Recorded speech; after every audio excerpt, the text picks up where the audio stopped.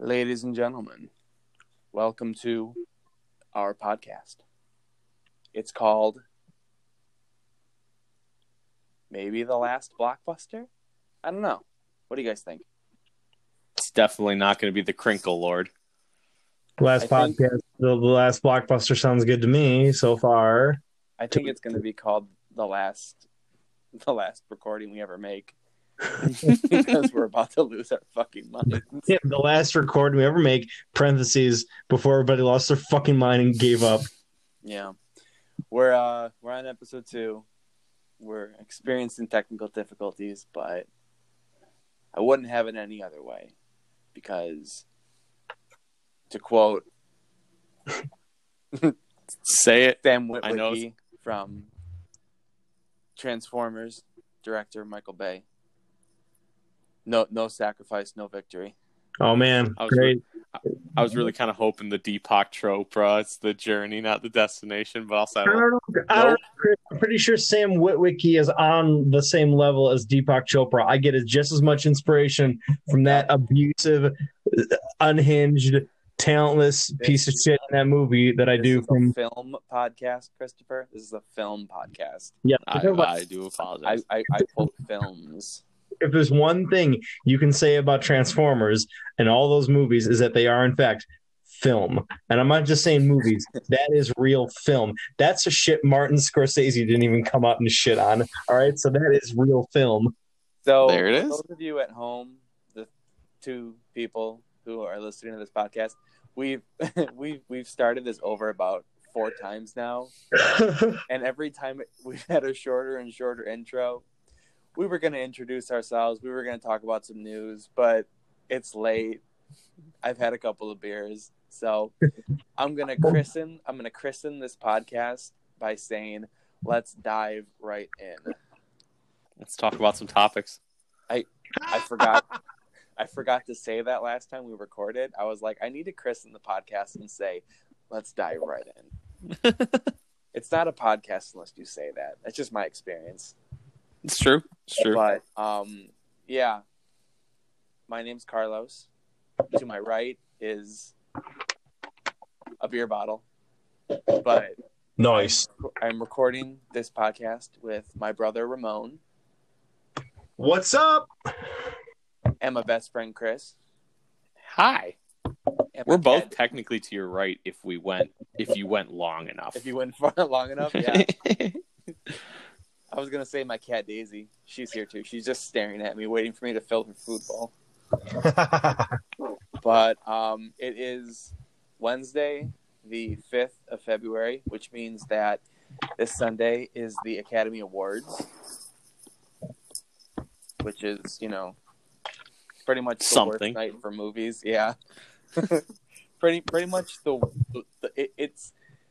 it's all at once the most insignificant day of the entire year, but it always manages to falsely summarize an entire year of great movies. And the crinkling is back with a vengeance. Good. Okay, good. Bring it. Fuck it. I wouldn't have it any other way. Mm-hmm. Nothing's changed. It's so weird. That's okay. Did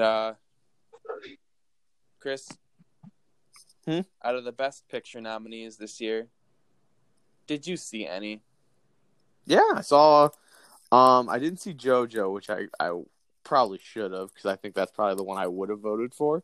Huh. I saw Parasite. I saw Marriage Story. I saw other ones that I can't remember off the top of my head. Do you have the list in front of you? Let me read them off.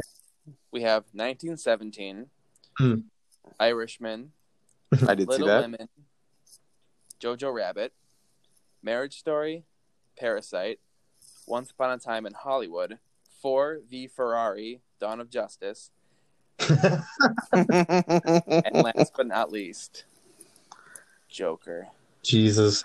Oh, yeah, that's right. I did see him. I saw more than half of them. Yeah, a lot of people were kind of bitching about the list, but I think this is a pretty solid honestly up this year. Of all years, in the past several years where I've been keeping in track of the Oscars, these are all movies I planned to see, but life got in the way. Well, here's the thing. Like, I mean, my top 10 list is totally different, and there's things that I would take off of this. But I think, like, as far as like, it's expected that everything that's on here is on here. But the fact that they nominated Parasite's a big step. Yeah, and I think this movie, this is a good. I know there's always that battle when it comes to what's nominated for the Oscars, because, like you said, it's insignificant because that's just it's a prestigious film institute, but at the same time, it's not the Bible of movies. It's a bunch of old guys who don't even really watch all the nominees. But there's always a battle when it comes to choosing movies that are culturally relevant at the time, which I do think is important when it comes to talking about the quality of a film, because you look back at the Oscars and you see a bunch of like winners like Hurt Locker, Crash. Hurt Locker, great movie. Nobody really talks about it anymore. Crash. Crash is Crash. But then you look at movies that like didn't win that year that were like nominated but maintained more significance. I can't think of any offhand. But these are movies I think are good because they're movies that people are talking about, and they were talking about them before they before the nominees were. Yeah, like people talked, not just like film circles, but just social media and pop culture in general. People were talking about Marriage Story, and people were talking about a lot about Jojo Rabbit, which I'm really upset I didn't see. So yeah, I think this is a really interesting year. Like I said, I've seen 2 of them, and I'd be really interested. Did you see all of them, or there's still some? The only one I haven't seen is Ford v Ferrari, and you could not fucking pay me to see that. I do not give a shit. I've actually heard incredibly interesting things about that, and of course, they all came from everybody's favorite Twitter user, Movie Bob. That was the first movie in a long time that had all this, it was getting kind of hyped up, big award season movie, and I was just like, I cannot bring myself to go to the theater and pay to see this. Like, I just do not care. Doing biopics and real life movies for me that get nominated are always a hit or miss with me, because I'm either, if it's not something that I'm interested, like what was the one with Ryan Gosling where he was what's his face? First Man. First Man, like that's something I'm interested in, because space and NASA, that's interesting. So of course I wanted to get that, but like Ford v Ferrari, it's about cars. I don't really give a shit. But let me say this though.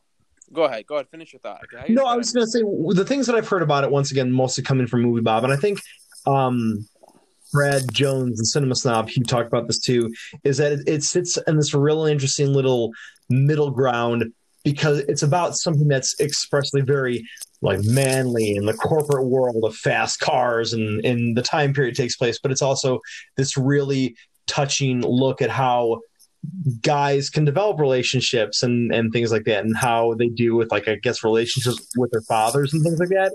And I'm interested in that it's not just about, oh man, the fast cars and the making money. It's about more than that. By James Mangold. I didn't know that. Who is James Mangold again? Walk the Line and Logan. Those are the two that... Wait, James Mangold directed Walk the Line? Yeah. Holy shit. Okay. So, I'm like 80% sure. Okay, never mind. I'm 110% into seeing this now. I did want to mention this. This is kind of interesting. How many nominations are there? 1, 2, 3, 4, 5, 6, 7, 8, 9. There's 9. 1, 2. Only 3 of them are based on previously existing things. Well, no, that's not true. Never mind. I was going to say most of them were original ideas, but Jojo Rabbit's technically based on a book, and so is The Irishman. Most movies are loosely based on books nowadays. I don't think people realize how much stuff is in previous material. But no, this isn't a bad collection of movies. Did any of you guys see 1917? No, I really want to, but I didn't. Chris, did you? No, I didn't care to personally. Who directed that? It's Sam Mendes. Oh, okay, sweet. It's it's a movie that I walked out of really enjoying, and then an hour later I lowered my rating like a whole star. I was like, wait a minute. Well, that's my problem with like that was because I had some buddies who watched it and they're like, yeah, it was a fun war film. I'm like, yeah, but like, did it do anything that like I haven't seen? No, Chris, I've never really said this about a movie, but I think it would have been better as a video game. Because yeah, I believe it. The one take gimmick it's so useless. Has there ever been a film that's done the one take gimmick? Oh, besides Birdman, and that actually has enhanced the tone of the film and not been a complete gimmick? German movie called Victoria. It's 2.5 hours long, and it is all actually one shot. When was that made? A couple of years ago. Okay, so it's a recent movie. Wow. It's great. And it's all done in one shot. And it's now a little tangent for a second. Like doing that, do you know anything about the production? Like how you can do a film in one take? Because I know they used to not be able to do that back when they shot exclusively on film because a reel of film only lasts so many minutes. But now with digital filmmaking, you can do it indefinitely. Did they film it digitally? What, 1917? No, the German movie Victoria. Oh yeah. I'm sure they filmed it digitally. Okay, it's 2.5 hours long. I mean, it's epic. I know there are films before that they would film one. I forget how they would do it to film one take. I don't know. Yeah, I don't remember. but I mean, even with 1917, it's so obvious where the cuts are, and oh man, they don't stick to it. There's literally a point in the movie where the screen cuts to black for like a whole second, and it's just like, why even do this if you're not going to commit to it or try to do it in a way that's really more subtle. It just didn't. Well, and so like so that's tackling the greatest gimmick of the film. Then you get to this my secondary qualm with it, which is just the fact that like World War I and World War II have had a lot of like high tier showings in film, and so like you can't do Band of Brothers so infinitely. All right, I've seen Band of Brothers, I've seen Saving Private Ryan, and you reach a point where like showing the camaraderie of like forces tasked with the impossible, like specifically in this same war setting that I've either seen and or played. To me, I personally find the World War I, World War II genre to be arguably one of the most boring nowadays because we have eaten so richly in the past. Yeah. I mean, that's the thing. It's like he knew that he had to try to spice it up with something because it would have just been another war movie. But I think the only other World War II movie I can think of besides I haven't seen Band of Brothers. Was that a series or was that a movie? It was a series. It was a series. It's like technically not a movie. I still haven't seen that yet, but like one of my favorite movies. That line is so blurred nowadays, though. Doesn't matter. Yeah, like one of my favorite movies ever is Saving Private Ryan. And like I think that's you can't. I don't think you could make a better war film than Saving Private Ryan. Like you probably could, but like personally, I don't think you can make a better one than that. But like two war movies that stuck out in my mind still are the red and blue version of World War II when it comes to Let Us from Iwo Jima and The Flags of Our Fathers. I like that they took a different direction looking at the war. One was my memory of it might be a little dicey because it's been a couple of years since I've seen it, but like how Flags of Our Fathers wasn't just about the war. It was about using that famous imagery as not necessarily like propaganda, but how they kind of use these guys as almost props and them having being icons and heroes. And then, of course, Let Us from Iwo Jima being on a look at the other side, because there's a lot of stories you can tell. There's no such nuance here. Yeah. And I'm not, I don't want to friggin' like, let's talk about like the Nazis. No, fuck that. But like, I think seeing different angles and things like that. And I think if more movies do that, there's things you can tell in these wars, but a lot of them don't take perspectives. Well, and that's the hardest part with World War I, because like World War I, you got to understand that like I haven't even seen 1917, and I can already tell you that whatever battle they chose was nowhere near the correct battle, because World War I was a lot of sitting in trenches and dying of disease. It's not really about a battle. It's about like a little tiny mission. But There's no way they did that mission. You guys want to keep moving along? We'll Yeah. talk about I could go on war movies forever. quickly. Right. Yeah. No, we'll go through these nominees real quick. I know, Ray, you haven't seen a lot of them. But Ford v Ferrari, none of us have seen. We don't give a shit. We'll save a Joker discussion for another day. I'm just exhausted. I don't even want to touch that right now. That's probably the best idea. Yeah. Once Upon a Time in Hollywood. Did you guys see that? Boy, did I see it! I saw it 3 times. Did you? Really? I loved it. Movie. It's probably my number 4 Tarantino. Really? Yeah. Yeah. Maybe even 3. I had the opposite experience with it that I had with 1917. When I saw it, I was like, that was pretty good Tarantino. And then I saw it for a second time, and I was like, you know what? That fucking rocked. Yeah. And you know what the thing is? And let me put on my glasses and adjust them real quick. It's kind of an important film right now. Huh. Because it's so much about how people consumed media a long time ago. Huh. And it's Once Upon a Time in Hollywood. It's almost like telling like a bedtime story about the way things used to be. And it's like we are right at the end of like we don't even know if movie theaters are going to exist in the same way within the next decade. You know, it's like people all watched the same things. They listened to the same things back then. Everybody was kind of on the same line, right? Huh. Okay. And it's kind of just about that and how that's the way things were. And it's to me, it felt like Tarantino writing like a little goodbye to the way things used to be. Because isn't he only planning on making like one more movie after this? He said he wants to do 10, and this is 9. Yeah. Well, and one thing also, I think you're 100% correct about the fact that like this felt like the swan song almost of the contemporary American cinema.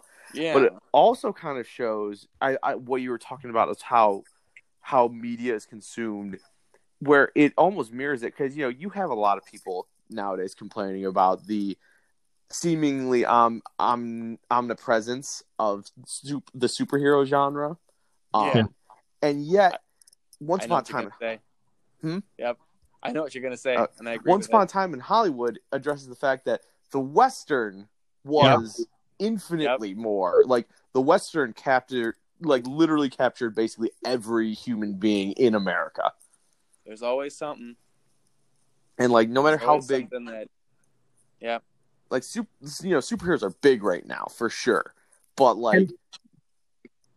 And that's why they're making so many is because when you make a good one, when you make an Aquaman, when you make I was gonna say Captain Marvel, but I'm not crazy about it. But you make anything the Marvel movies make, anything Marvel makes, or you make like an Aquaman, or you make a Deadpool, you make something that resonates with fans, but also gets people who may not be fans in a certain way. There's a reason why it's not just because it's like not just the costumes, it's not because they're familiars. There's certain ones are power fantasies, or in the case of Aquaman, you can tell this amazing story that you couldn't with a different character, and it's interesting. That's why it's Westerns also, like they capture people's imaginations. Like, it was a bygone era of heroes and things like that. So the reason why they make a lot of them is because they resonate with people. Sure, that ends up making a lot of money, but there's a little more to it than that.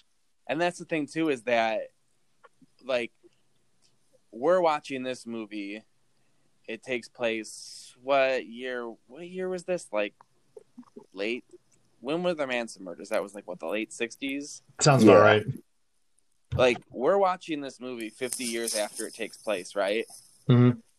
And then in the movie, they're looking at a time before it even takes place, and they're being precious about that. So it's very like it's generational, looking at how movies and pop culture change and how people are always nostalgic about the time that came before it.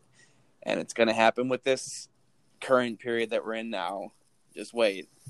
Well, that's the thing that's interesting, because one thing I'm curious about, a YouTuber named Infernaut does a much better piece than I will eloquent here, but slightly paraphrasing, I am curious if we will get because I personally don't think superhero movies were as flawed as the serialized Western was.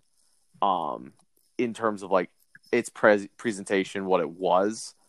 But I am curious because we've had a few attempts, Joker and Logan being the notable two, of the sort of anti-superhero movie. Yeah. But it and that's sort of the natural development because those were, you know, sort of westerns that started happening towards the end, like the Clint Eastwood era. Yeah. Like Unforgiven and things like that. Exactly. Yeah. That's kind of when the genre kind of starts to fade away. Is when. Well, but the question I'm wondering is because the western didn't fade away. The western got shot dead by a man named Mel Brooks. Oh my gosh! Like the Infernaut YouTube video I was referencing, he basically posited a thesis, and you can look at it that like there were no westerns made after Blazing Saddles, which is Blazing. No, go ahead. I'm sorry. That was going to happen to the superhero movie. That would have happened like after Deadpool or something. Yeah, I was about to say that. Like, if that's the case, because like Blazing Saddles was in a time where Mel Brooks, like he did with Star Wars, was able to which was crazy considering it came out like a year after. But anyway, like Blazing Saddles, he was in a position where he could look back on everything that came before it and kind of take the piss out of it.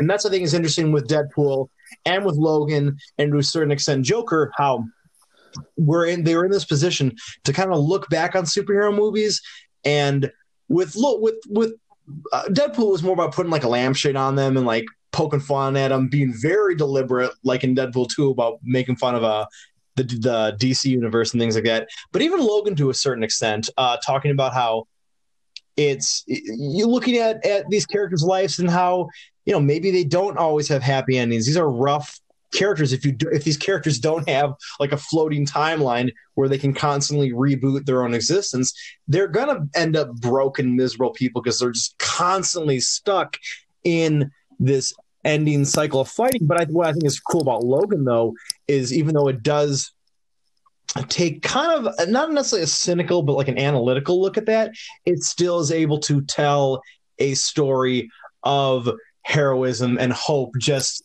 in a different way than something like Endgame would. Yeah. Well, and so I fully agree with those statements, firstly.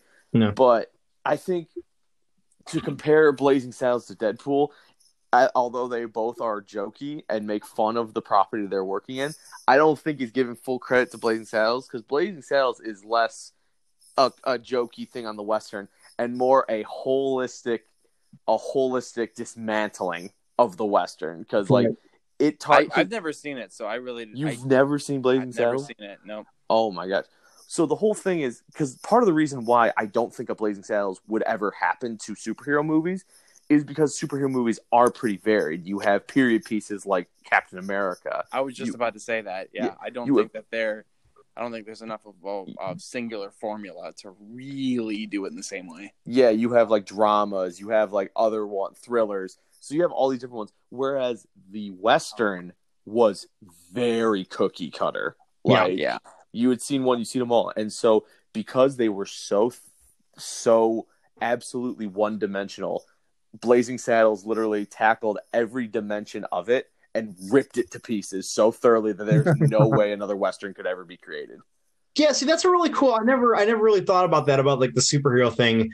And I think it's kind of for, as somebody who's really into comics, who's been following comics for decades, who loves superhero movies, I think it kind of sells them short when people say, oh, you know, we're getting flooded with superhero films. Like, yeah, only because it's characters with super abilities. Compare Logan to something like Shazam, and they're completely different. They're completely different genres in tone, in writing, in the way they're filmed. They're completely different stories. They just happen to both be from comic books.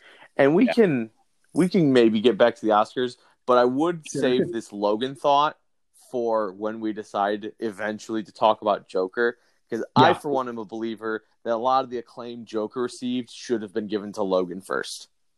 Oh, absolutely. Yeah. The Logan, it was really strange when Logan came out. It felt like people loved it for about a week, and then you never heard about it again. Which is weird, because like I watched it like a week ago, and I still had the exact same. It's not even just the fact that I watched this series from when I was a kid, seeing Hugh Jackman as this character and having this great send off. It's it's such a powerful story about these dealing with these tropes, like I said earlier, and just how it can affect a character and affect a person. It just goes to show you how easily these Academy voters are fooled when all you have to do is dress your movie up with an aesthetic and they go, oh. And I like Joker. I like Joker a lot. Yeah. It's weird because I think Logan had that aesthetic. Like, even though I love, and I'm going to use the word, even though I love, what's really no, like, even though I love the Wolverine, I feel like that had a problem where it had that aesthetic problem. Like, I feel like he, what's his name, James Mangold, like, wanted to do a certain movie and they didn't let him do it, and then he finally got to do it in Logan, because Logan doesn't have any weird CGI moments. It doesn't have him fighting robots or anything like that. It's a very grounded. The biggest action sequence is that one at the beginning, and most of all that stuff is practical in-camera work and stunts. Good movie. Well, the greatest practical effect, or the greatest CG that Kristen has actually cloned Logan. No, the greatest CG is in X-Men Origins Wolverine when he looks at his claws in the fucking mirror. That's true. Okay. That's true. St. Connor right now, when New Mutants comes out in 47 years, we're going to have to talk about the X-Men movies. Oh, God. Who saw The Irishman? I did. I did not. Chris, did you? Yes. Are you still watching it? No, I ripped that Band-Aid off, dude. I watched it on Thanksgiving with a belly full of turkey, and I would like to blame the tryptophan on the fact that I almost fell asleep, but not for me. No, that movie, you know, to give credit, as we brought up earlier about Quentin Tarantino making his 10th movie and possibly calling it, I'm not going to say that Scorsese maybe should have done that, because he has had some quality movies recently. Of course. But I think Scorsese's gang drama, I think it is tired. It wants to be done. And I'm glad that you mentioned it in the same sentence as Once Upon a Time in Hollywood, because I get they're kind of similar in what they're going for. Like, I feel like Scorsese is also kind of looking over his filmography and being like, he's sort of looking at the movies that he's made from a different perspective, almost from a more like thoughtful perspective. Like, it's a gangster movie where the gangsters kind of get what they deserve, but not in like a bracka way. You know, it's like they have to live with the things that they've done wrong. And I don't know, is that a spoiler? No, not really. Spoiler alert. Like, heads up, guys, in any of these discussions, don't worry about like giving faint hints towards what happens. I don't mind. I don't get really hung up on spoilers. So if you guys we don't have to. It just, you know, I feel like everybody involved with this movie has made this movie 100 times before and done it so much better. And it just, it's so much to commit to. And it truly feels like trying to capture fire again. Like, yeah. Like, which is like, you're not because like. Go ahead. Oh, I'm sorry. And it's weird because like I've watched Scorsese, a bit of his filmography here and there. Like, I saw Departed long before I saw like Raging Bull and things like that. But it's like I look at something like The Departed, and I fucking love The Departed so much. I watched it again a couple weeks ago with our brother Alex, and I like that because that to me seems like that's not something meta or anything, but how it takes the whole it is a little bit, yeah, but it takes the whole crime thing and it makes it super duper modern. Yeah, that came out like 15 years ago, so it's not super modern, but it modernized it with current ways of dealing with crime and organized crime, and how like the FBI and everything fights it and things like that, and how you still have these old-timey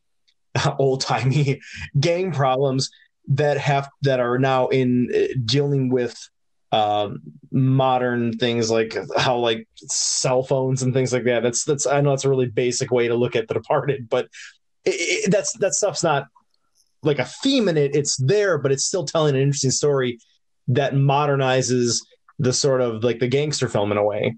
Yeah, there's none of that here. Yeah. No, yeah, this one just feels like it's trying to be Goodfellas. Oh, geez. Yeah, it feels more like it's trying to be Scorsese movies than Joker did. And, you know, it's just been done by these same people, and it's been done much better. What time period does The Irishman take place in?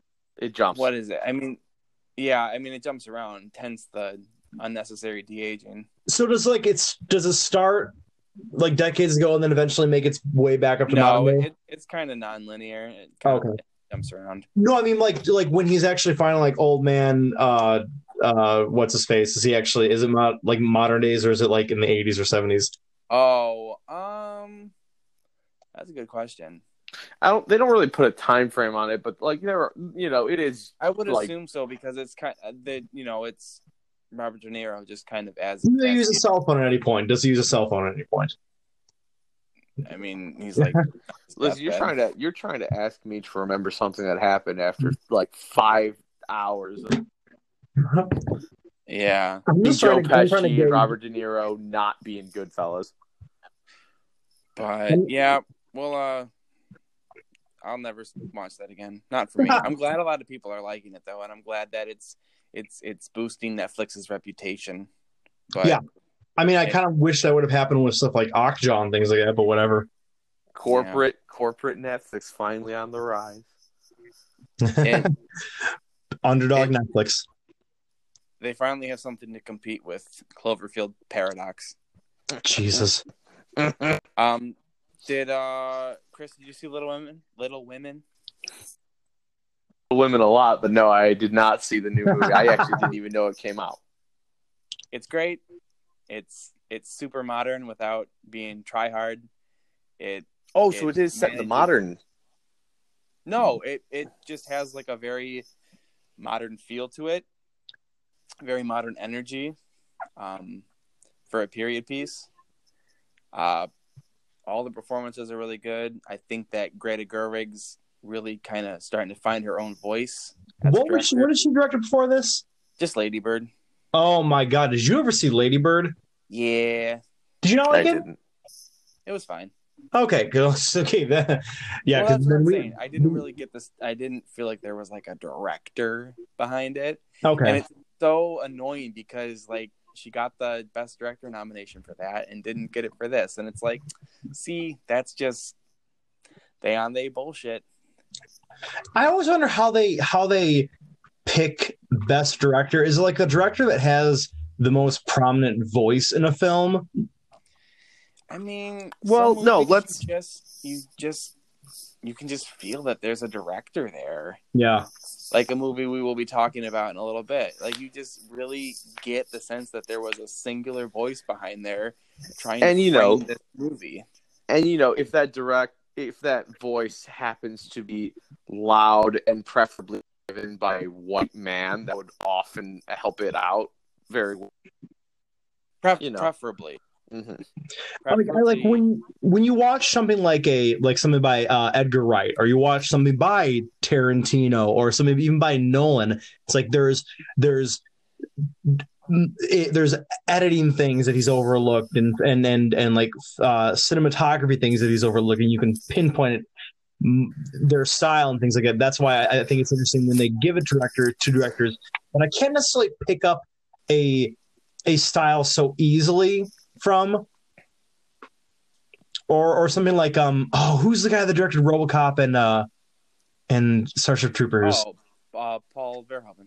Oh my God, it's something like him, like something very obvious. Like even though that's also a thing too, where a director's voice, I always wonder how it factors in, because something like a Verhoeven film, a lot of the tone comes from the script too, where how they have all these little vignettes that help flesh out the world, and the editing that goes into that. And I just think I always thought that was interesting how they managed to pick Best Director like that.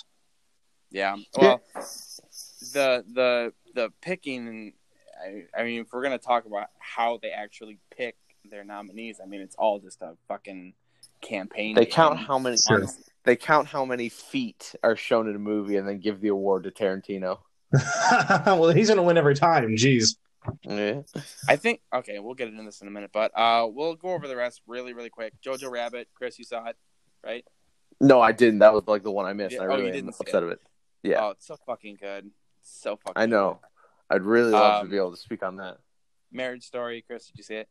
I did see that. Yeah. So Good. I mean, it's good. Like, I think it's one of the best scripts of the year, oh wow. and that's kind of where I would leave it. Are either of them nominated for Best Actor? Yeah, they both are. both of them. Good. Okay. Because Scarlett? what is it about Scarlett? exactly? What? It's about a divorce. Oh, okay. It's about she's an actress, like a has-been actress kind of, and he's a director, like a stage director, and it's just about the divorce, but it's kind of more about like the legal aspects of it and how fucked up it is. Oh wow. Okay, that's not at all what I imagined that being about. That sounds really interesting. No, it's different than you'd expect it to be. Because I thought it was just like a straight up like drama about their marriage. No, it's about their divorce. I mean, basically, but it's really good. Scarlett's great in it. It's kind of an obvious great. She's better in Jojo Rabbit.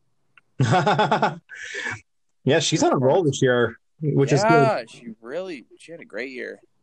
Which is great fucking year. I'm so happy. I think in the past couple of years that people have really been able to see. Small digression, like being able to see Scarlett Johansson as a really good actress. The first time I really took notice of that was in Her, when it was just her voice and the warmth that she has in her voice, and how she's playing a character that you can fall in love with. The first time I ever watched a movie where I was able to like fall in love with a character was in 500 Days of Summer. And of course that goes to, I have a huge crush on Zooey Deschanel, but that was the first time I felt the performance and the writing, and then Mark Webb's great directing, and then her chemistry with Joseph Gordon-Levitt, making a character that you can understand why this character would go through all these things for. But then seeing Her, the film Her, and how she's able to create this character that you really get attached to, and you understand why Joaquin Phoenix falls in love with her, even though it's just her voice, it's just the way she emotes, it's her inflections, and it's the writing. And I just thought that was so incredible. And now her having all these roles, now that she's kind of free of the Marvel movies in a way, I think is really cool, because she is just spoiler alert for Avengers Endgame. Well, most of them are free of these films now, regardless of what happens to them. Luckily, we won't be seeing Black Widow again anytime soon. Yeah. No, Scarlett's been picking a lot of really cool projects. She's been doing a lot of real like off-kilter stuff, and it's been good to see it. It's also cool seeing Adam Driver too get recognition after the Star Wars movies. I remember the first time I ever saw him was in. No, hopefully it's not. Must have been nice for him to not have to carry Marriage Story like he had to carry that entire trilogy. Jeez. The Force helps with that kind of thing. But I remember the first time I saw Adam Driver the first thing I saw him in was Girls. I'm pretty sure that was like the first big thing he was in, maybe, and then he got movie roles. And I remember because he plays such a weird character in Girls. He's kind of like a schlummy like nerd guy. Like they're all schlummy people in different ways, but he's like the main love interest. And I was expecting like, oh, he's a weird looking dude with a dopey face who's always got his shirt off and always working on art. But he was such a captivating guy to watch. One, because he's got that Benedict Cumberbatch face where it's like, is he handsome? Yes, but he's also just so peculiar looking. He just has a presence, and he's really engaging, and he's fun to watch, and he's good with strong emotions. He's good at being like really bold, but he's also good with the subtle stuff, and he was just fun to watch in Girls. And so I remember when they announced him being in the Star Wars, I'm like, this is an interesting cast, because he doesn't look like somebody who'd be in a Star Wars movie. He's a good actor. He's very, very watchable. He feels very comfortable on screen. Did either of you guys see Logan Lucky?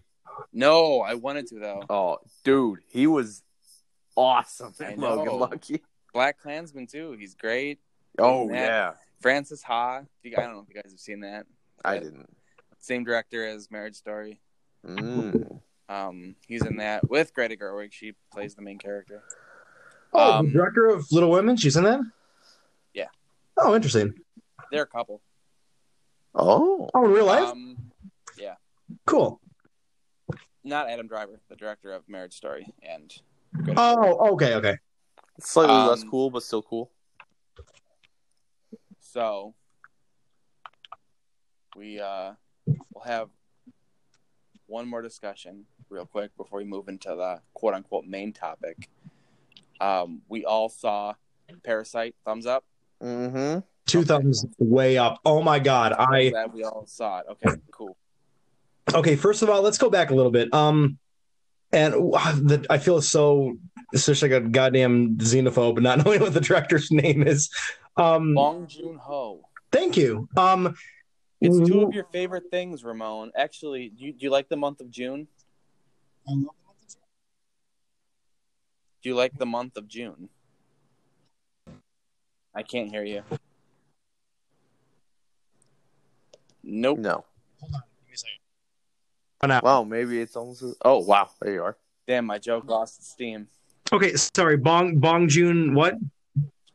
My joke totally lost all of its steam. I was going to say. I put it together already at the moment you said it. I just couldn't hear you. Well, Mr. One audience member, because there's no way we've kept both of you enthralled. The joke there is bong like weed, hoes like women, and June was the connecting piece that he was trying to wrap that whole package in. Damn, Chris, thanks so much, man. I appreciate it. Now this joke is very funny. I'm having an inner like pee myself, cry myself to death.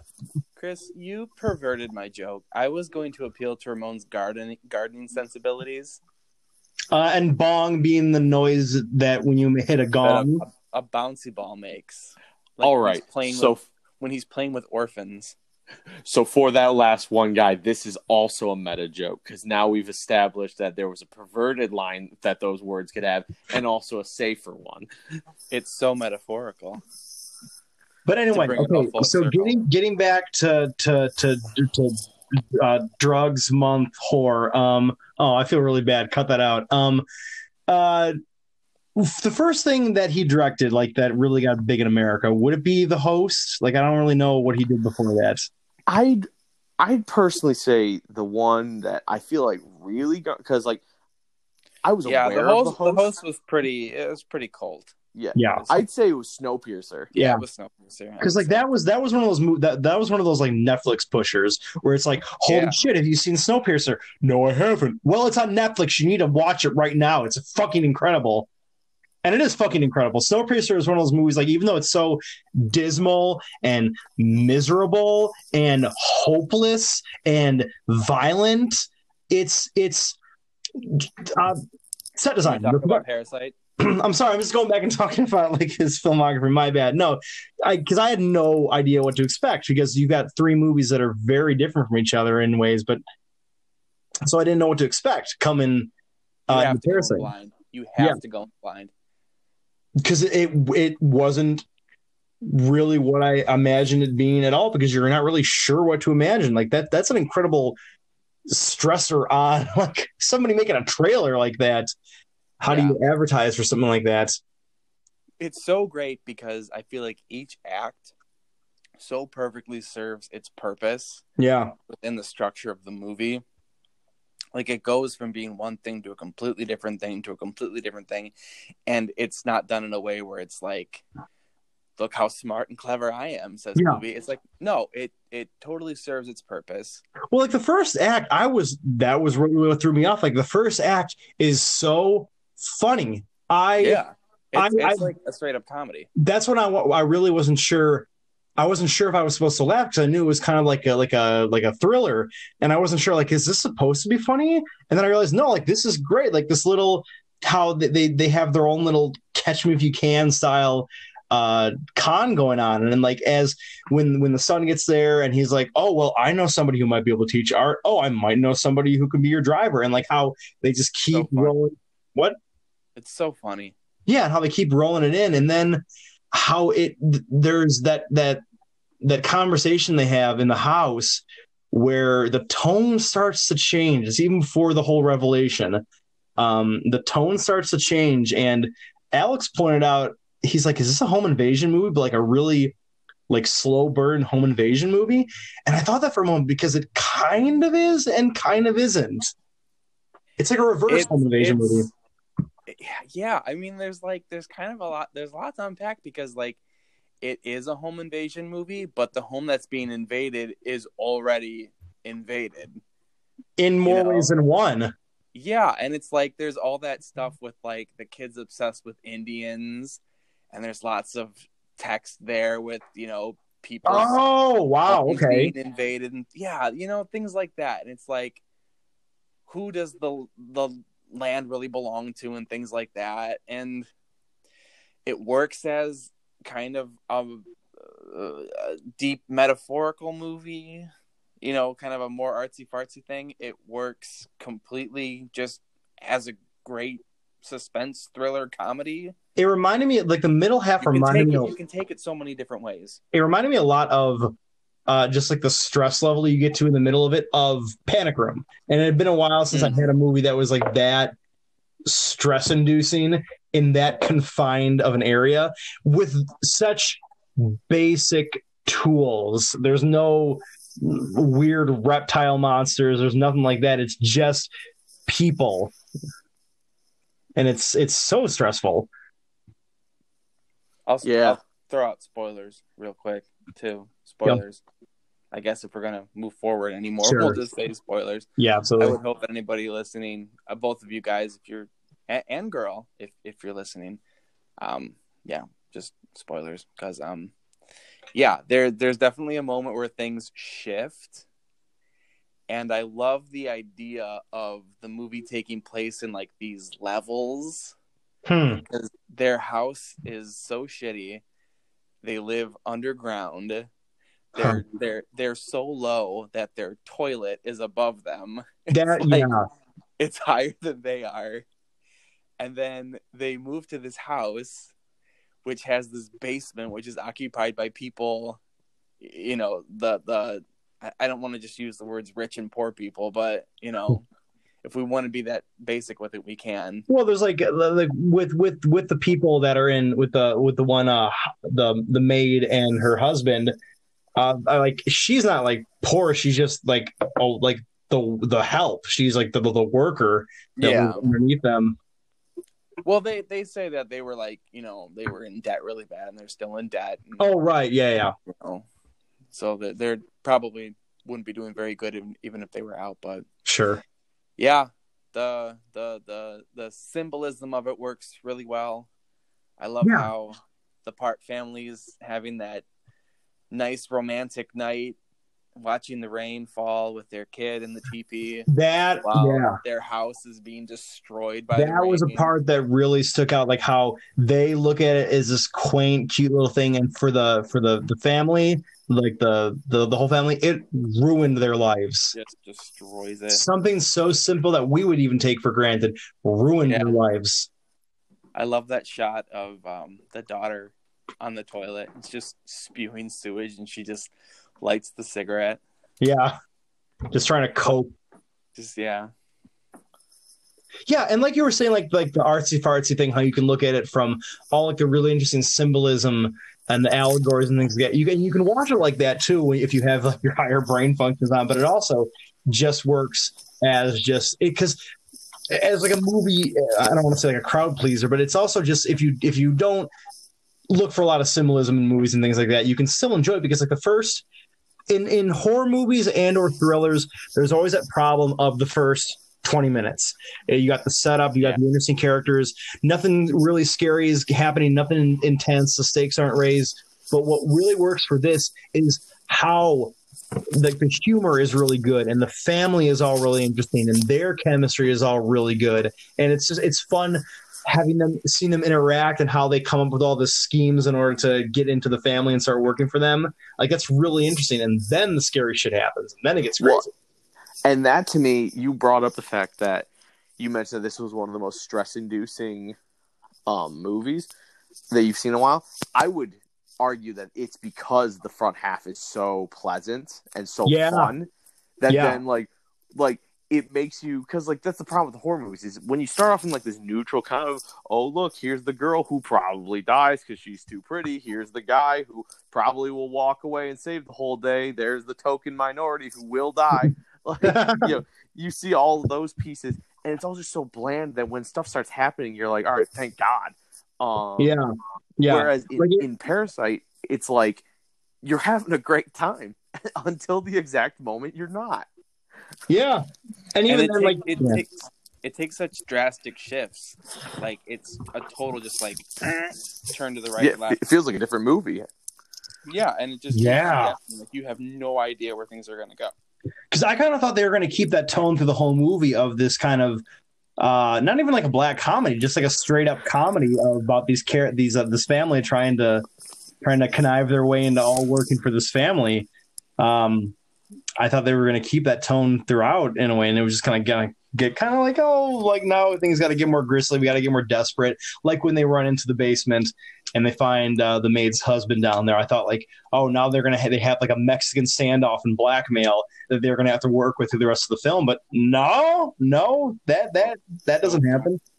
That's like, it's such a clever it's like the detonator to the bomb, just like sending the video. It's so funny, and like it's so clever the way that the movie, for the first hour or so, it's shot. I mean, it's filmed beautifully, but like it's shot pretty standard, right? Yeah. Then as soon as it does that tone shift, you get that long. It follows them down into the basement, and you're like, oh well, this is kind of a different shot than we've had before. And it's like so perfectly letting you know, hey, things are gonna get a little different now. It's the shot of that. It's the shot of that when they move the shelf, and you see that the stairway, and it's lit with those green fluorescent lights. And I told Alex, there's only a handful of things those can indicate. Either we're about to enter like the Matrix movies, or it's Hostel, and that's when it changes because it's so.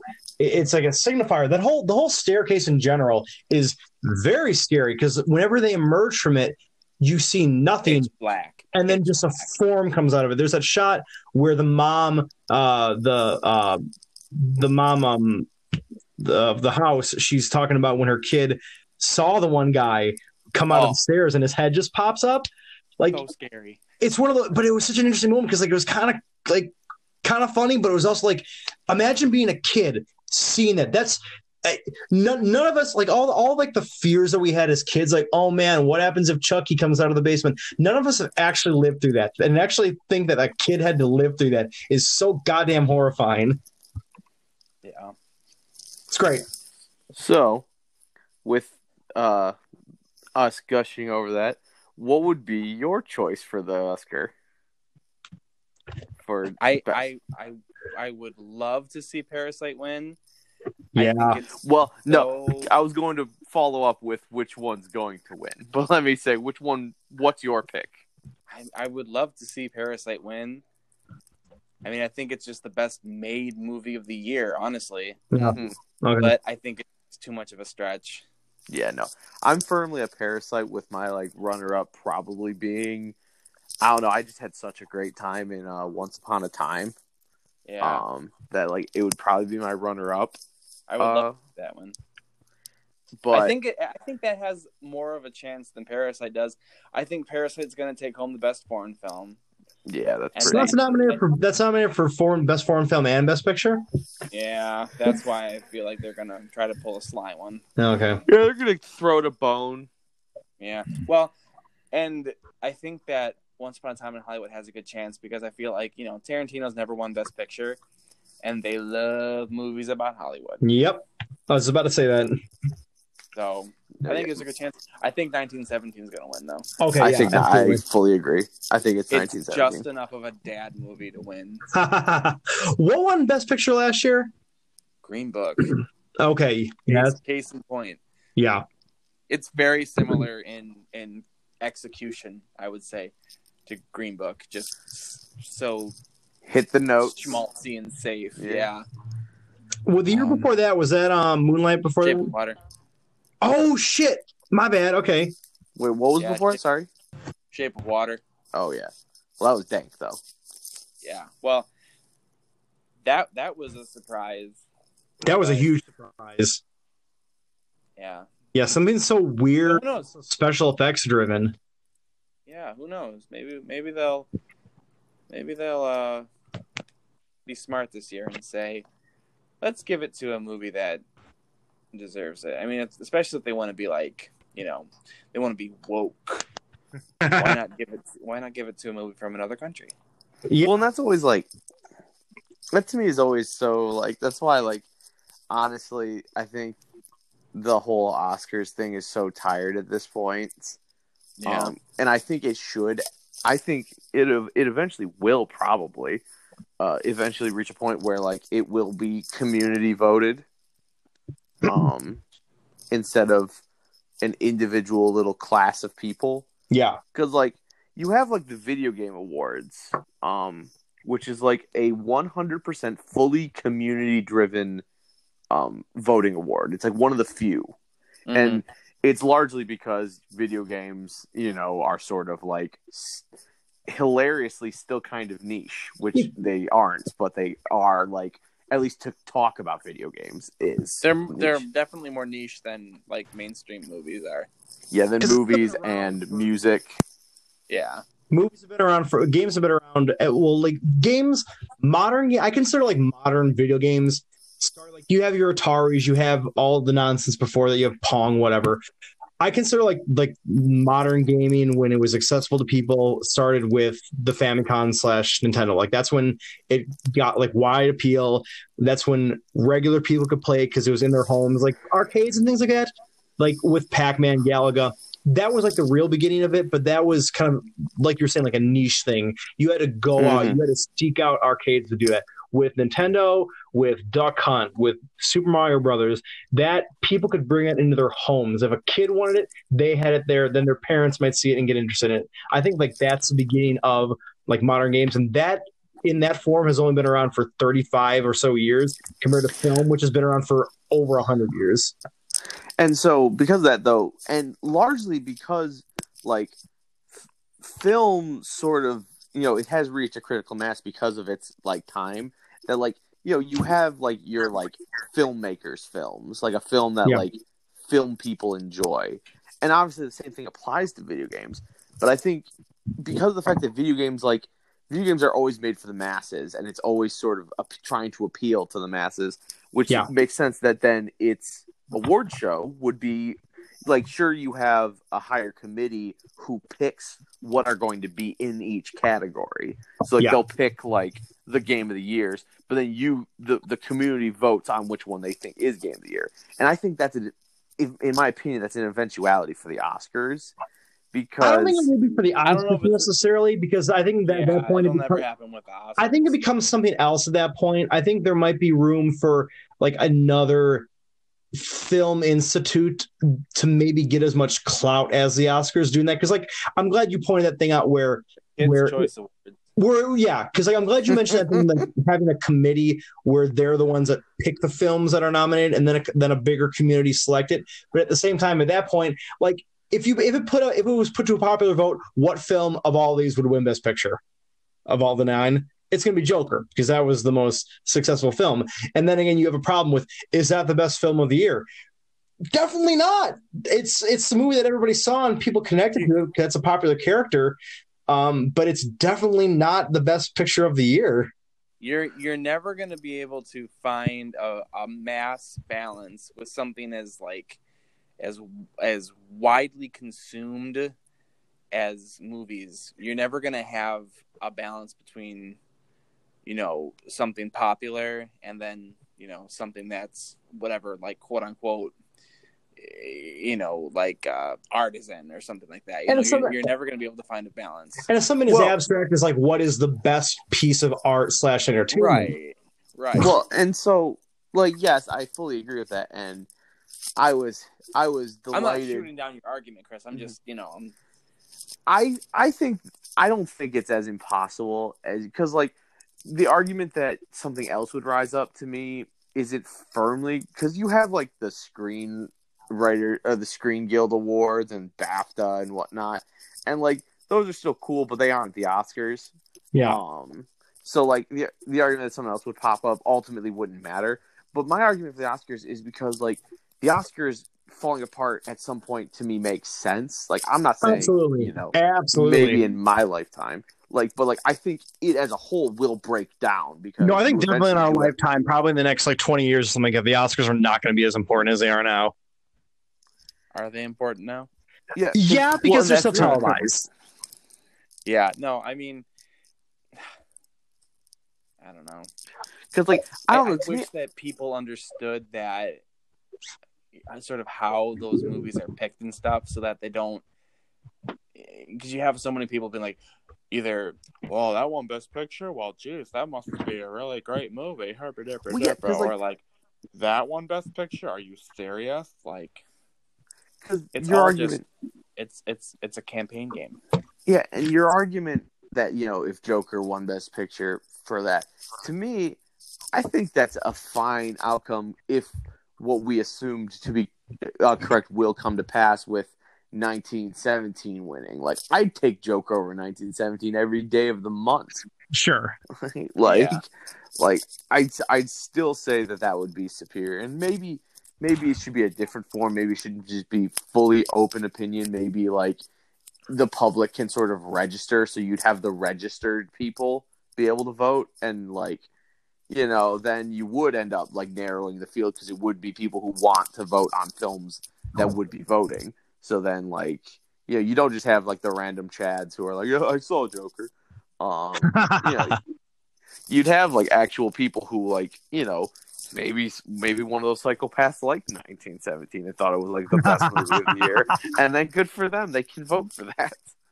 Well, also, I think on top of it being something where there's a wider voice that is able to contribute to what is considered what gets this award. I think what the Oscars also need to do is reevaluate how they categorize films, because they have Best Animated Picture, Best Foreign Film, and Best Picture, and that's like saying, oh, these foreign films, they're films, but they're not films like this. Or especially with animated films, we don't got time to go into this, but fuck the Academy when it comes to animated films for years, because there's that famous document that got released where they essentially said they're not even going to consider anything that comes from Japan, where one of the members literally referred to anime as Chinese cartoons. And that's a problem, because I think either they need to reevaluate how they look at all film and consider it film, or categorize it. Because I knew they used to have another category. I forget what it is, but I'm thinking more along the lines of the way the Golden Globes do it, even though theirs is very, very... Honestly, I hate theirs even more. Well, yeah, but like how they have drama and musical comedy, that's obnoxious too. But I'm saying expand it some way, because it's hard. You look at something like how I still look back at it, I'm amazed the fact that Return of the King won Best Picture. But like you compare something like that, which is about the spectacle and about the adventure, to something like Joker, which even though it is based on a comic book character, it's very much more about characters and about tone and things like that. And it's hard, even though they're both geek properties, it's hard to compare the two because they're both very different films. And I think you should always judge a film by how it wants to be judged. And they're asking you to look at them in very different ways. So that's why I think clumping all these movies together from different genres is kind of wrong in a way. I don't necessarily think that, and I don't even necessarily think it's a bad thing to have like a foreign language film or animated film, because it definitely gives more movies the chance to get recognized. Sure, absolutely. But I think the problem is that nowadays there are so few animated movies coming out that deserve that kind of recognition that they just clump. I mean, fucking Boss Baby. Yeah, like nowadays, definitely it's more so. There was a time where that would have been a great idea, and they honestly added the category long after they should have. Well, I'm sorry. Go ahead. Oh, I was just gonna say I agree with both your statements, but I think there's a merger between the two. So Carlos mentions that I fully agree that having those awards that allows other films to get acclaim, like the foreign films or the animated ones, is necessary so you can allow those other ones to like get an Oscar. But I would argue though, like Parasite is the rare exception of a foreign film to be able to even be in the running for Best Picture. Yeah. That's what that's what I think you were getting at, Ray, is the fact that like I don't think because it's an animated film it should be excluded from Best Picture. Yeah. And there are occasions where it's not. Exactly. And but those are like so rare. Now granted, they're pretty rare. But there's so many animated movies that have come out, and like for anybody who doesn't know, they didn't have Best Animated Picture until Shrek came out. I can't believe that's what I'm saying. I can't believe it's that recent. Like, so you have years like movies like Aladdin and movies like trying to think of another great Disney's golden age, basically. Yeah, like all of Disney's golden age. Like, granted, like the Hunchback of Notre Dame was nominated, but like I think like Shrek's a great movie. I think Shrek 2 is better than Shrek 1, and I think something like Inside Out is monumentally better than a lot of the animated movies that won Best Animated Movie. And that, of course, like that didn't get a nod for Best Picture. Did Up get nominated for Best Picture? It did. Okay. And I kind of like Inside Out more than Up. Like, I love Up, don't get me wrong, but Inside Out, I think, is more... there's more adult things going on in Inside Out, even though it's masked in the guise of colorful characters and things like that. Did you guys know that the Lego Movie was not nominated for Best Animated Picture? Yes, it is. Yeah, I did know that. About it until now. Isn't that crazy? Yeah. No, it's still... Listen, dude, like, that's... Like, because you... Like, that's part of the... Other was Tangled. Oh my god, that's upsetting. Was Frozen? Well, Frozen won. Oh yeah, Frozen. Dude, fuck those guys. All right, Tangled's a way better movie than Frozen. No questions. Yeah. Like I love Frozen. I'm not on the hate wagon of Frozen. No, not at all. Like Tangled's dank. Tangled is wonderful. But like that's a perfectly like that's part of the reason why like what you were bringing up with like foreign films, like how like they're always regulated to the size, because ultimately Best Picture, and I'm just gonna say it plainly, is most often Best American Made Picture. Yeah, like 100%. And like, I get it. This is like an American institution. Absolutely, yeah. And Hollywood, they usually like movies that are about Hollywood, and like I get it. Yeah, like I don't think it's unreasonable for them to like mainly have their focus in films that get distribution in America. They're not going to journey over to Korea every time and be like, well, we got to see what's kicking here to make sure that we cover all of the bases. Get some BTS stands up in here, boys. Some what? Oh. Yep. But you know what? Franchise will never have a movie nominated for Best Picture. The DC Extended Universe. There's the segue. Damn, I forgot I forgot all about that, man. We spent so much time gushing about Parasite. I know. I'm trying to think of a way we could talk about this in like 20 minutes. Well, boy. And we could part 1 and part 2 this. Yeah, we can, because that might be a great idea. If we want to come back after we see Birds of Prey, are you guys planning on seeing Birds of Prey over the weekend? I would like to. Yeah, I'll probably go. Maybe I'll even go tomorrow night. I don't know. Do you want to just talk about the first 3 or the first 2? We might as well talk about the first 3 because Justice League is going to need a conversation all to itself. That's Man of Steel, BVS, and that Suicide other one. Squad. Jesus Christ. No, Suicide Squad would be a good one to end on because I guess this is like a sequel to it. And because Suicide Squad is... Suicide Squad's the best movie ever. And I am insulted that both of you guys are not referring to it by its full name. I'm sorry. Oscar nominee, Suicide Squad. Oscar what was it nominated for? Did it win? It won makeup. Oh, Jesus or Christ. costumes. Oh, wait, for makeup or for costume?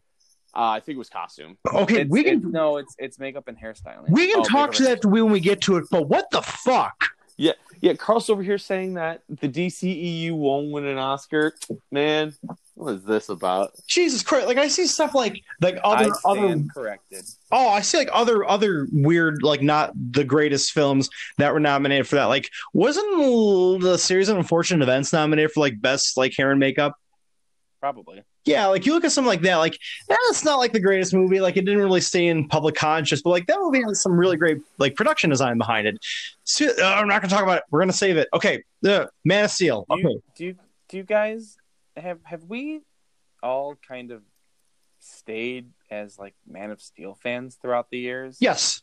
Yeah. Okay. I watch that. I like every couple months. I put it in. I'm like, this is pretty okay. Well, so let me I think I've been tempered. I still ultimately end up enjoying it. But like I have become more of a Superman fan in probably the last 2 to 3 years. Hell yeah. Than because I always liked him. But these last 3-ish years have made me go dude, he's the best. He's straight up one of my favorite superheroes. That warms my heart. I'm so happy to hear that. Because sure. and you know the only thing that holds me back from loving Man of Steel is the fact that ultimately I am kind of he's not Superman. Yeah. He's very moody Goku. Which is fine. Sorry. He's very moody and far more competent Goku. Because I love Goku, but he ain't the sharpest, and that's not what he's needed for. He's a blunt force instrument, and that's the problem with Man of Steel Superman, is that he has none of the resourcefulness or the compassion that Superman has, and he's just a blunt force instrument, which I guess appealed to a lot of people. I know a lot of people who this actually did, in fact, get them into Superman, was seeing this movie and saying well, man, he ain't a Boy Scout after all. He can kick some ass. And then they got into real Superman stuff, like the animated show and Grant Morrison's Chef's Kiss run on the New 52. I think that there's a lot about it that tries a little too hard to differentiate itself from the stuff that came before it. Absolutely. Well, I'm also just 100% convinced that just Zack Snyder is not the pick for making a superhero movie. Yeah, I mean, okay, superhero movie. No, so I'm citing Chris. Hmm? Chris, what? I can smell that can of worms. I can smell Watchmen coming from a mile away. Listen, guys. All right, it always comes back to Watchmen. Okay. Don't you even? Okay, I'm just gonna throw it out. I fucking love Watchmen. I get what you're saying. The thing is, because Snyder's ideas when it comes to superheroes, Watchmen, you would have watched the show. Well, I don't have it. Okay, we'll get there. But Snyder he's one of those guys where he's an ideas man who can't execute his ideas. Because I think he wants to be smart. Look at 300. 300 is a very bare bones story, and it's great because it's all about the visuals and the tone that it's setting. And that's a great movie because it's all about that stuff. The problem with Man of Steel, and then when you get into BVS, is that he wants to do all these ideas. In Man of Steel, he wants to do the idea of this alien god amongst people. How people in the quote-unquote real world would relate to Superman, and then crime and justice and everything in BVS. But he doesn't have the writing chops, and he doesn't get guys that have the writing chops to do it. If he would have gotten Nolan to straight on write that script without his input, it would have been very different, but he didn't. Or anybody else but Chris Goyer. Jesus. Which is, I still can't believe Batman Begins turned out the way it did with Goyer on in on it. I mean, depends on how much Christopher Nolan had input on the script. Rebuttal. I would argue I agree with those statements on Zack Snyder. I also would argue, given some of his statements in interviews, that he also has a fundamentally flawed mindset walking into superheroes. Yes, I hate digging up Watchmen, but I think this is a great example. In that you look at Rorschach, like the whole concept of Rorschach. I don't know if you guys know the origin behind like the Watchmen as a comic, Watchmen as a comic that Moore and Gibbard. That's Gibbard, right? Dave Gibbons wanted to write. They wanted to use. Was it Timely Comics? Yeah, something like that. It was characters that DC had before Superman. There was like the Blue Beetle 2, and some other characters I can't remember. Blue Beetle 2, obviously becoming like Night Owl and things like that. Oh, the question. Yeah, the question is essentially he is a journalist in the comics, but he's like into conspiracies. He has very like libertarian ideologies and things like that. And those are things that Snyder really latches onto and agrees with, because he loves like Iron Rand a lot, and so like he took a character Andrew Ryan.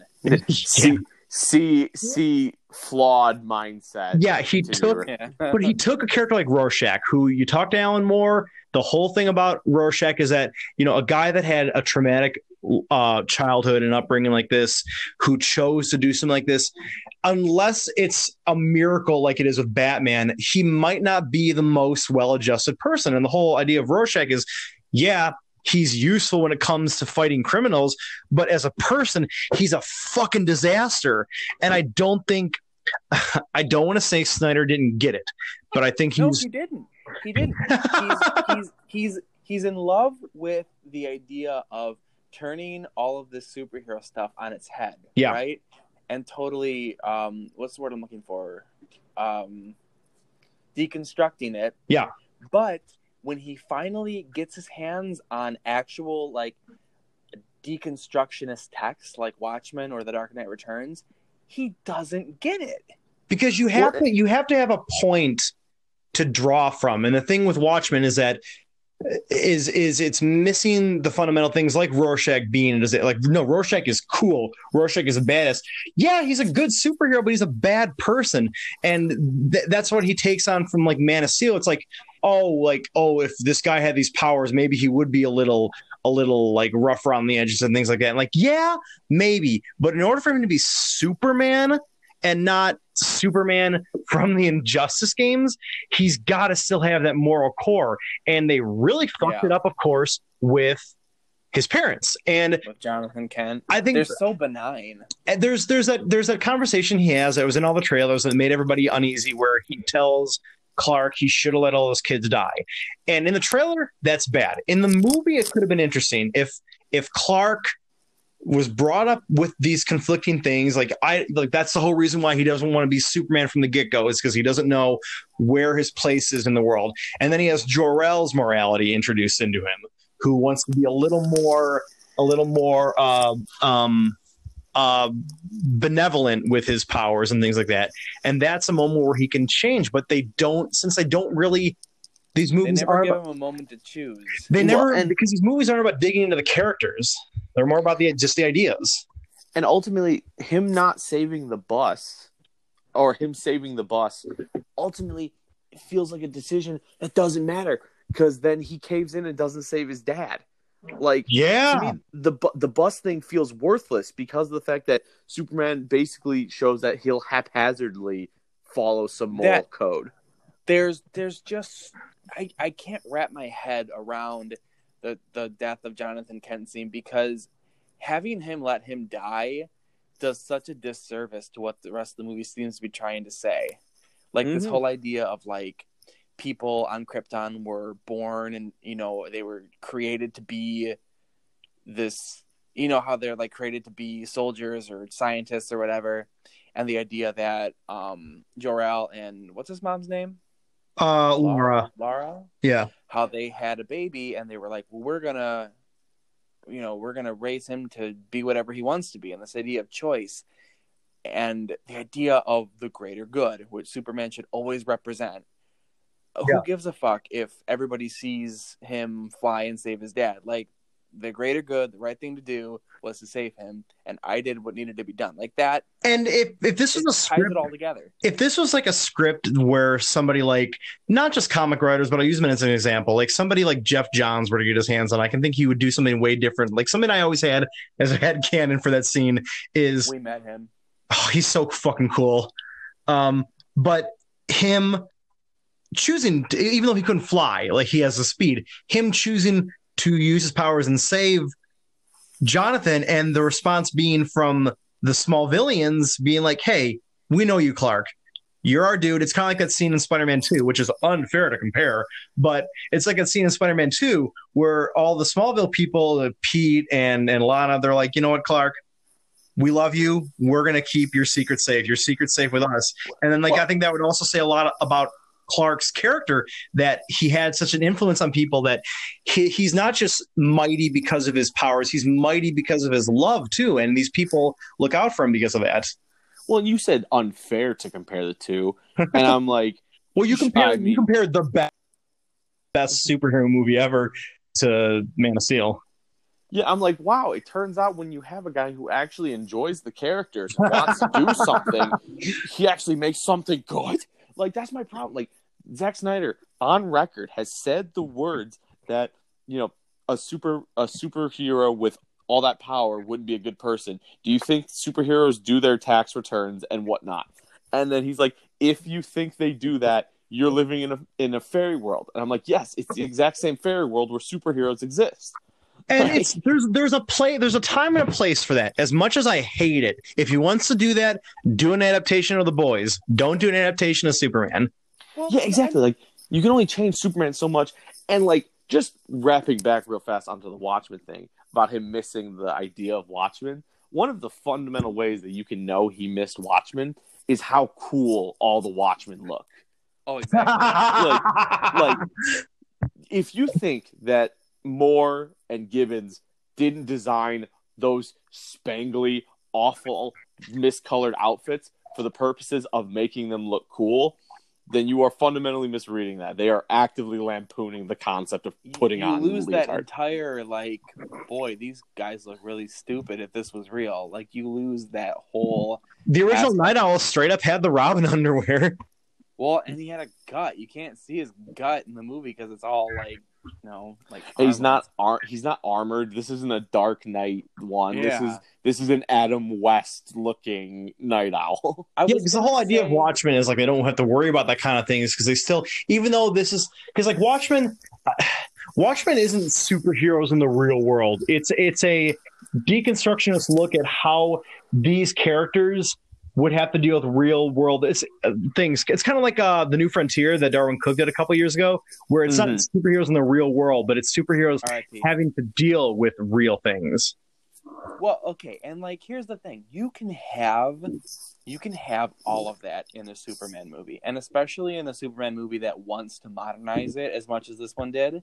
Mm-hmm. You can have all that, but man, you know what? If you're not going to have him be just that ray of hope that kind of permeates through the whole thing, like, you just missed the point of the character. Yeah, because they got him of everything. Yeah, you don't have to have the Christopher Reeve tone where it's coming with a wink and a smile and everything. You can still have Superman without that. Because, like, you know what a better Superman... Put him in a real world. Put him in a dark world. Like, put him in... Maybe not as fucking 9/11 heavy as they made it, but like, put him in a world where people are paranoid about him and scared. I really, really like the sci-fi element of the movie. Oh, absolutely! Like, Son of Krypton's really cool. I really like how it's more of a sci-fi movie than anything else. Like real like feels more like War of the Worlds at times. Yeah, like you watch the special features on that. They put so much work into thinking about, like, the whole reason why the ships look like beetles is because their rationale behind that was these are things that they grew instead of just built. Like, that's cool. That's really interesting. It kind of is an evolution, like a more modern, I don't want to say gritty, but like a more modern version of, like, the crystal things from the Richard Donner movie, being like how all their technology was grown with these crystals. It's kind of like a really cool evolution of that. I think it's really interesting. Yeah, I think that I don't know. I was gonna say for every step forward it takes two back, but I don't know. It kind of seems 50-50 for me. Yeah, it definitely. It feels like a one forward, one back. Like, yeah, because you've got a great cast. You've got an incredible cast. You got Michael Shannon. What? No, I was gonna say you got. Sorry, Chris. Go ahead. Because I'm just gonna throw in a quick one. I would still love to see Henry Cavill play Superman. I can't wait. I want to see him again so bad as Superman. I'm sure he'll play one of these days. I don't think he only got to play Superman in a couple minutes in two movies. There's a couple parts in Man of Steel. There's that first part when he's going before the military and he tells the guy, "Don't play games with me, General." And I remember I think I actually pointed at the screen. I'm like, "That's Superman." And that whole conversation he has with Lois is very Superman. And then of course in Justice League when he's all like, Hey, you guys need help beating up a creep? What's up, guys? In my opinion, more important than that one, although I do love that one, is they're beating up all the stuff, and he's like, "There's a building that needs me." Yeah, and then I'm like, "There he is! I saw him." You know what, Clark? Just use your fucking head. Maybe these people wouldn't be scared of you if you just smiled. When you were flying around saving people. This is a scene. The DC Earth 1 graphic novels are hit or miss sometimes. The first one for Superman is not that great. The second one is a lot better, but there's this great part in the first one, which is one of those moments where J. Michael Straczynski, say what you will about him, he gets characters in certain elements, and there's this great back and forth that Clark has with his parents when he's making the costume, where he asks his mom, "Why didn't we make a mask for it?" And she says, "When people see you, they're going to be scared because of all the things you can do. That's why you have to come to them with your head held high, and they have to be able to look you in the eyes. And because of that, your mask is going to have to be who you are the rest of the time." And I think there's such a cool idea behind that. It's one of those ideas I think is always there in Superman, but this is really spelled out. I don't want to say for stupid people, but for people who have been ingrained in the notion that Superman, oh, how can people not know who he is? Oh, he's a Boy Scout. I think it was an important time to set out this concept. And like you were saying, if Superman went before people and One Night with Superman monologue with explaining who he is to people, I think you could handle it very differently. So in that regards, him being in the real world, I don't think he handles it realistically. Yeah. Yep. I think killing Zod works. Yeah. I know that's kind of a controversial thing to say, I think because there's this one part. It happened relatively recently in the New 52. It was towards the end of the New 52, where Superman was he was fighting some sort of alien force. It was this type of gas type thing, and I really liked. I can't even remember. I'll have to research this when we do our part 2. I'll have my homework done on this and who wrote this line. Yeah, explain it. I've read that front to back. I might know what happened. So it's this pinkish sort of alien monster, and it's causing some chaos and making some trouble. And Superman delivers some god tier lines where Superman's I see you're confused. I'm here to help you. Yeah, that's not New 52. That is Rebirth. But yeah, I know what you're talking about. Rebirth. Okay. Yes. So and then he's I can help you. I can solve this. And then he immediately gives the caveat. And this is where this doesn't work in Man of Steel because this needs a Superman who has done the rounds. But where Superman immediately turns is but do not mistake my graciousness for weakness. Far too many absolutely. Before. I remember. I know the exact issue you're talking about. Yeah, I know the exact issue you're talking about. And to me, that's I think killing Zod makes sense. Zod did put him into a sort of final scenario. Sure, it is for only a couple people. Where, granted, earlier in the movie, probably millions have died. But in that final thing, you do have it that like Superman has to make that decision right there. That like, I think it's less because it's all about choice. because in that moment, He I think makes the it's choice less for the greater good. I think in that moment it's less those three people, and it's more of he realizes I continue this fight, more people are going to die. These three people, they're just the beginning. I've got to do something, and him having to make such a rough choice has a lot of weight only when you get into the mindset of this guy being Superman. But there's no point in this movie beforehand where he expresses any sort of reservation about having to use deadly force against people. Yeah. Again, there's things that they needed to elaborate on. Yeah. For sure. But I think as like just like an exclamation point at the end of that whole sequence, it's like, whoa, okay. Yeah. I think it works. Yeah, and I mean, in general, Man of Steel did do... I remember vividly, in line with you guys, going to see Man of Steel at midnight. And I said, and I quote, all I want to do is see Superman punch somebody. Because, we had not gotten a good, well-done Superman fighting thing live action. Because for 4 movies they couldn't, and then 1 movie they just chose not to. Exactly. And so because of that, maybe I cursed this whole thing with those words, but I did get exactly what I asked for. Yeah. And if you came there for that, like that stuff is all amazing. Mm-hmm. Like I know it gets a bit much. Yeah, it gets a bit zoomy. Because they're like it's dumb because it gets to the point where what the hell are the two of these guys made of, and what are the buildings made of? Because there's a point in the first season of Supergirl where she gets into a fight with a dude, and it has a TV budget, but they're still able to like zip around and things like that and cause destruction, but it's not on that level.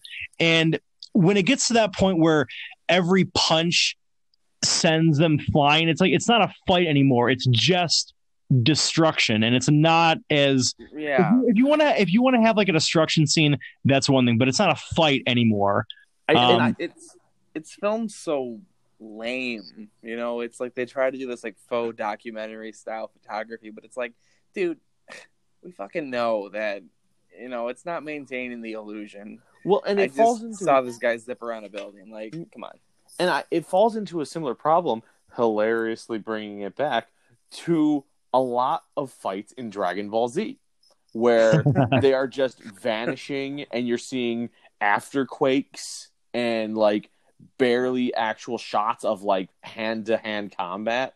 Like, it looks fast and it looks impressive because you're like, wow, look how fast they are, they're zipping.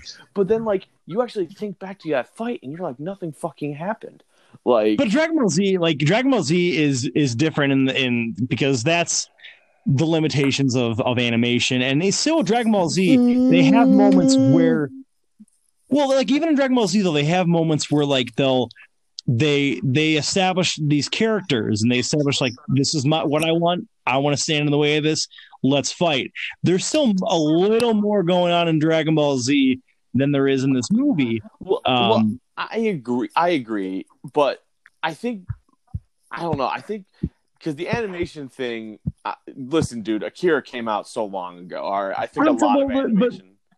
But Dragon Ball Z is a serialized show compared to like a movie. Because like you look at animation, I would say there's a lot less of a limitation on a show that's entirely animated. Oh, sure. A live action movie that's trying to blend lots. But of like, CG. I don't want to get off into like a rant about anime, but anime generally has like smaller budgets than even like American animation, so they have less in between frames. That's why during action sequences, a lot of times they will cycle through animation. Well, but then let me retort by saying, like, to me, Frieza doesn't do that. The Frieza fight doesn't do that very much. Like once you actually watch Dragon Ball Kai, and you don't have to sit through like 40 episodes until Namek explodes. Classic. Like the Frieza fight does not have a lot of warping. They actually like draw the fight out, and to me, it does reach like if you are going to condense a fight into a few episodes, you do need to have like set piece moments in the fight. You need to see something flowing. And to like bring it back, there's not a whole lot of that in Man of Steel. There's the part in Smallville where they fight, I think, is actually good. Get into a fight. Of course, that gets into the whole problem of Man of Steel backlogs all of its action, and that's like huge. That's not just, man, why aren't they punching anybody? When are they going to get to the fireworks factory? It's a problem that the way it's edited and the way the script was constructed, that they backlogged all the conflict, and where it just becomes monotonous. Yep. I would think, though, that I do think the Smallville fight is a better fight than the Zod one. Oh, absolutely. It's way much more interesting to watch, for starters. And it has like gives and takes, because like they're not just like flying at Mach 10 through like a city. Like you see him like punch and he'll like get dragged a few feet back, and then he'll have to like jump into him again to like do something like that. And then there's the whole safe thing, and like so there were like set piece moments, like, because that's like, that to me is something that a lot of like, because even Dragon Ball Z learned it towards the end, especially towards like the Majin Buu fight, and then even in Super they tried to learn it. And I think I do want to see a live action Superman solve the issue of still maintaining like set like pause moments in a fight that matter, because like, you know, if you show me the, you know, any fight that Superman was a part of in any of those live action movies, I'll be like, wow, that's pretty neat.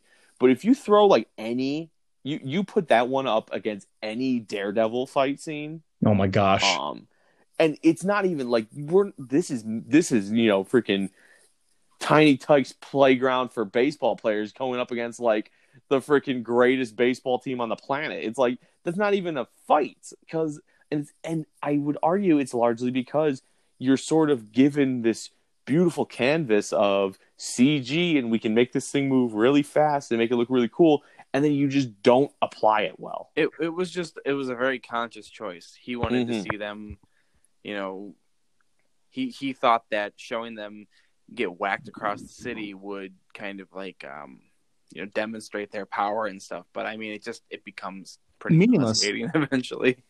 Well, like not to give away, not them seem like they have no weight. It kind of yeah, exactly, yeah. Like, not to give it away, but honestly, like you guys mentioned about how, since they were given almost limitless abilities, a movie with a slightly lesser budget and way better Superman story. Not to give away things, but like, you look at the ending fight in Shazam, they're still causing a whole lot of trouble, but they don't leave one area, and it's still just as exciting. Not just because it's more fulfilling thematically, it's just more interesting to watch. Yeah, and I would say that there's also a lot more character stakes involved too, so they don't have to have it be all about, you know, them. It's kind of like the ending of the third Star Wars movie, where it's like, oh, well, we really haven't done a good job setting up these three characters, so we got to put all these conflict in this 20-minute fight. Yeah.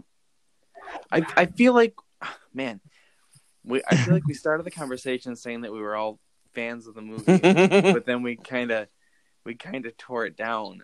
Because this is a big contention, I think, because it's such a spectacular like VFX showcase, and it was cool seeing Superman able to use his powers in a superhero fight, that you get excited about it initially, like in that first Smallville bit, but then once the Zod part hits, it just becomes ridiculous.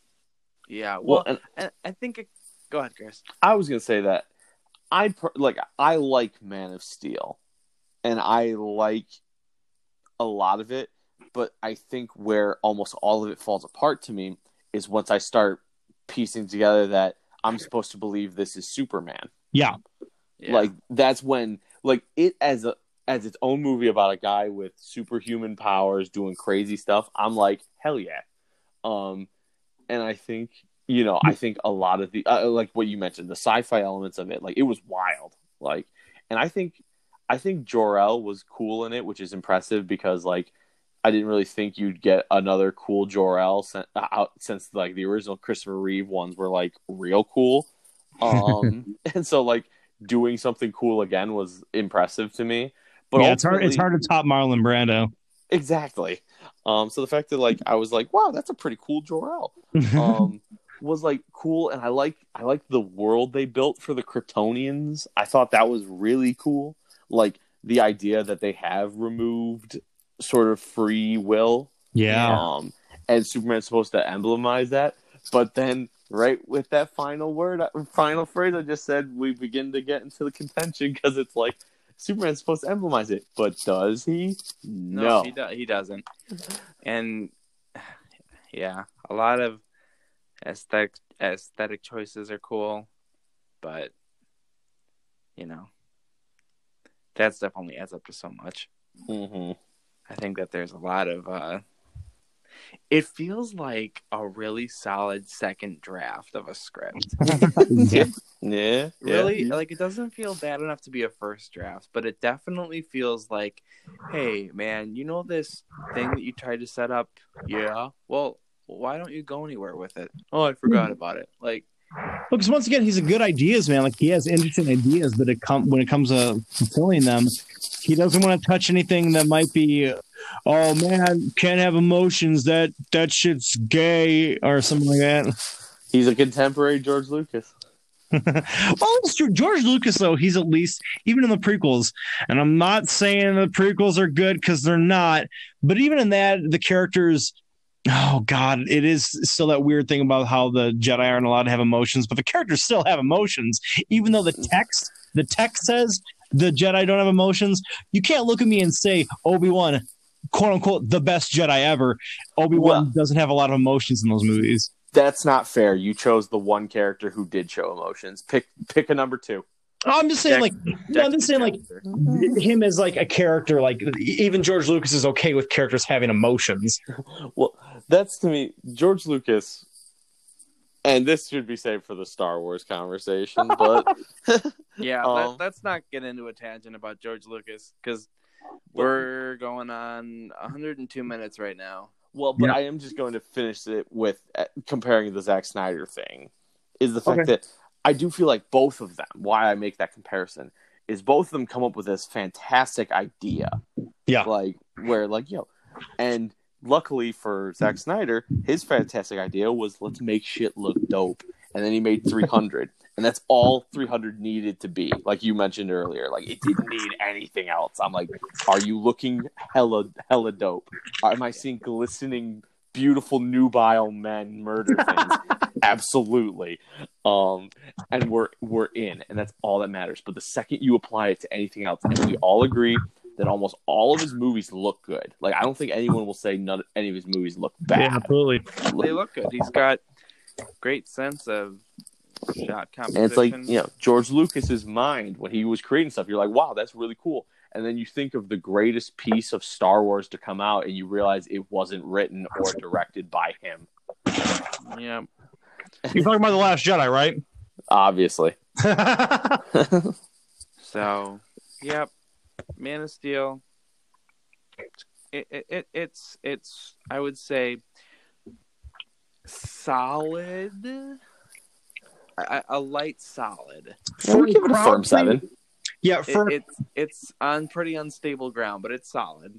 For a crowd pleaser concerning a character who's really hard to appeal to a certain demographic of people, it really got what it was supposed to do. It's just, I think they could have done that without bastardizing the character as badly as they did.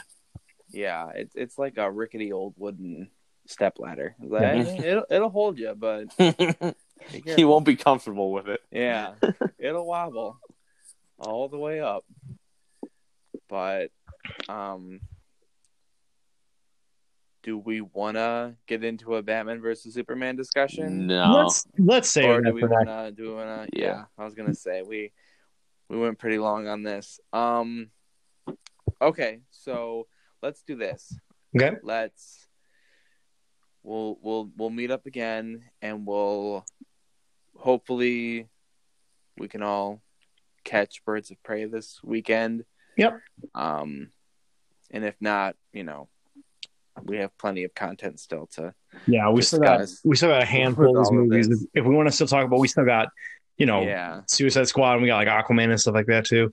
Yeah, so we'll finish this topic, and then we'll tie it all together with Birds of Prey, and we'll talk too about what Joker means for all these movies and Right, where yeah, they're gonna absolutely. go, where the Batman ties into all these, because it's clear that it's not really in either of those timelines. So that'll be fun. I know, Ray, I was gonna ask for a recommendation about something, but I think we're pretty. We can hold we've off. got We enough still got a homework. lot. We still got a good, long, fun conversation talking about these. We've got enough homework. So, yeah. So for next week, we'll pick it up with Batman versus Superman, because I know that's going to be a nice, long conversation. I don't think I'm even going to rewatch it. I don't think I need to. I've watched it enough where it's in my brain. Burned in my shit's burned, brother. And just as like a teaser, the thing about BVS that's crazy is I think it's way worse than Man of Steel, but there's so many, once again, ideas and just shit packed into that movie that you can talk about it indefinitely, because there's so many, I don't want to say interesting things, but there's just so many angles in that movie. Yeah. Yep. It's definitely it's a movie. Guilty pleasure of mine.